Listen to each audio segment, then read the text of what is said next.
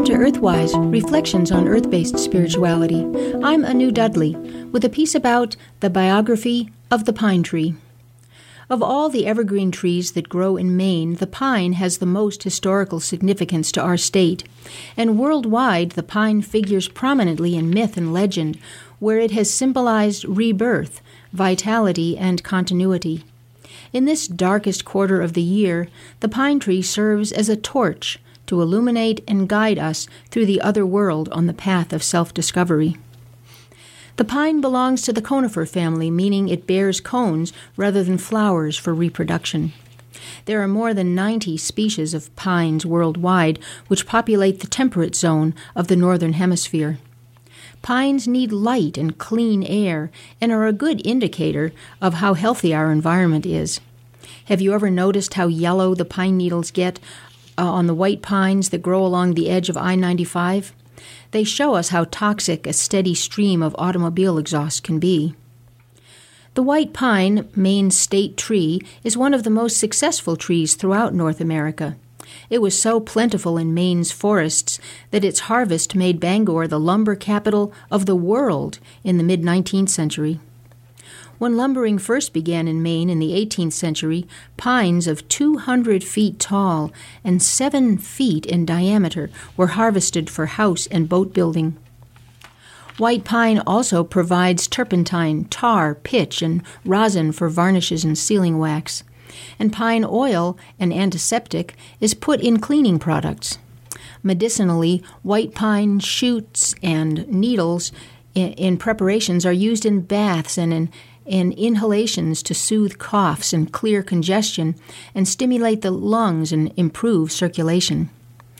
A tree that was this useful to humans was bound to be revered for sacred qualities as well, and indeed we find that the pine was used in ways that demonstrates its spiritual significance as a psychopomp providing safe passage into the land of the dead and on to resurrection.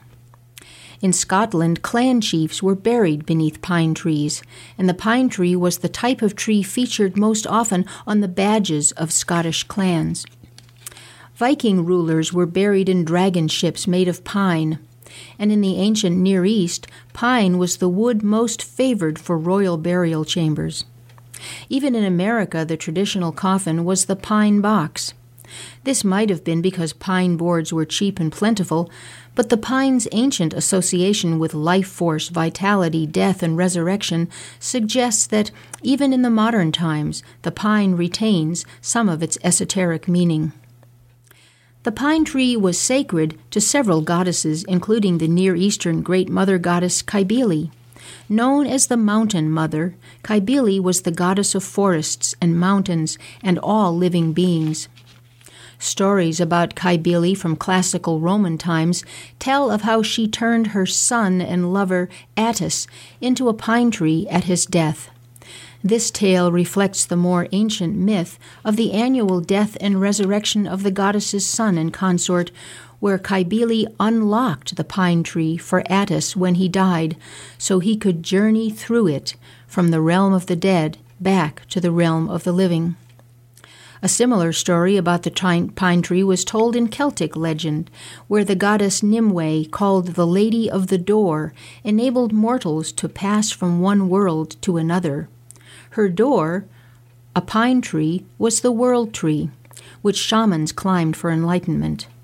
The great Celtic seer Merlin climbed Nimue's Glas Tan, her sacred pine tree, where he was said to have had a profound revelation and decided to never return to the manifest world.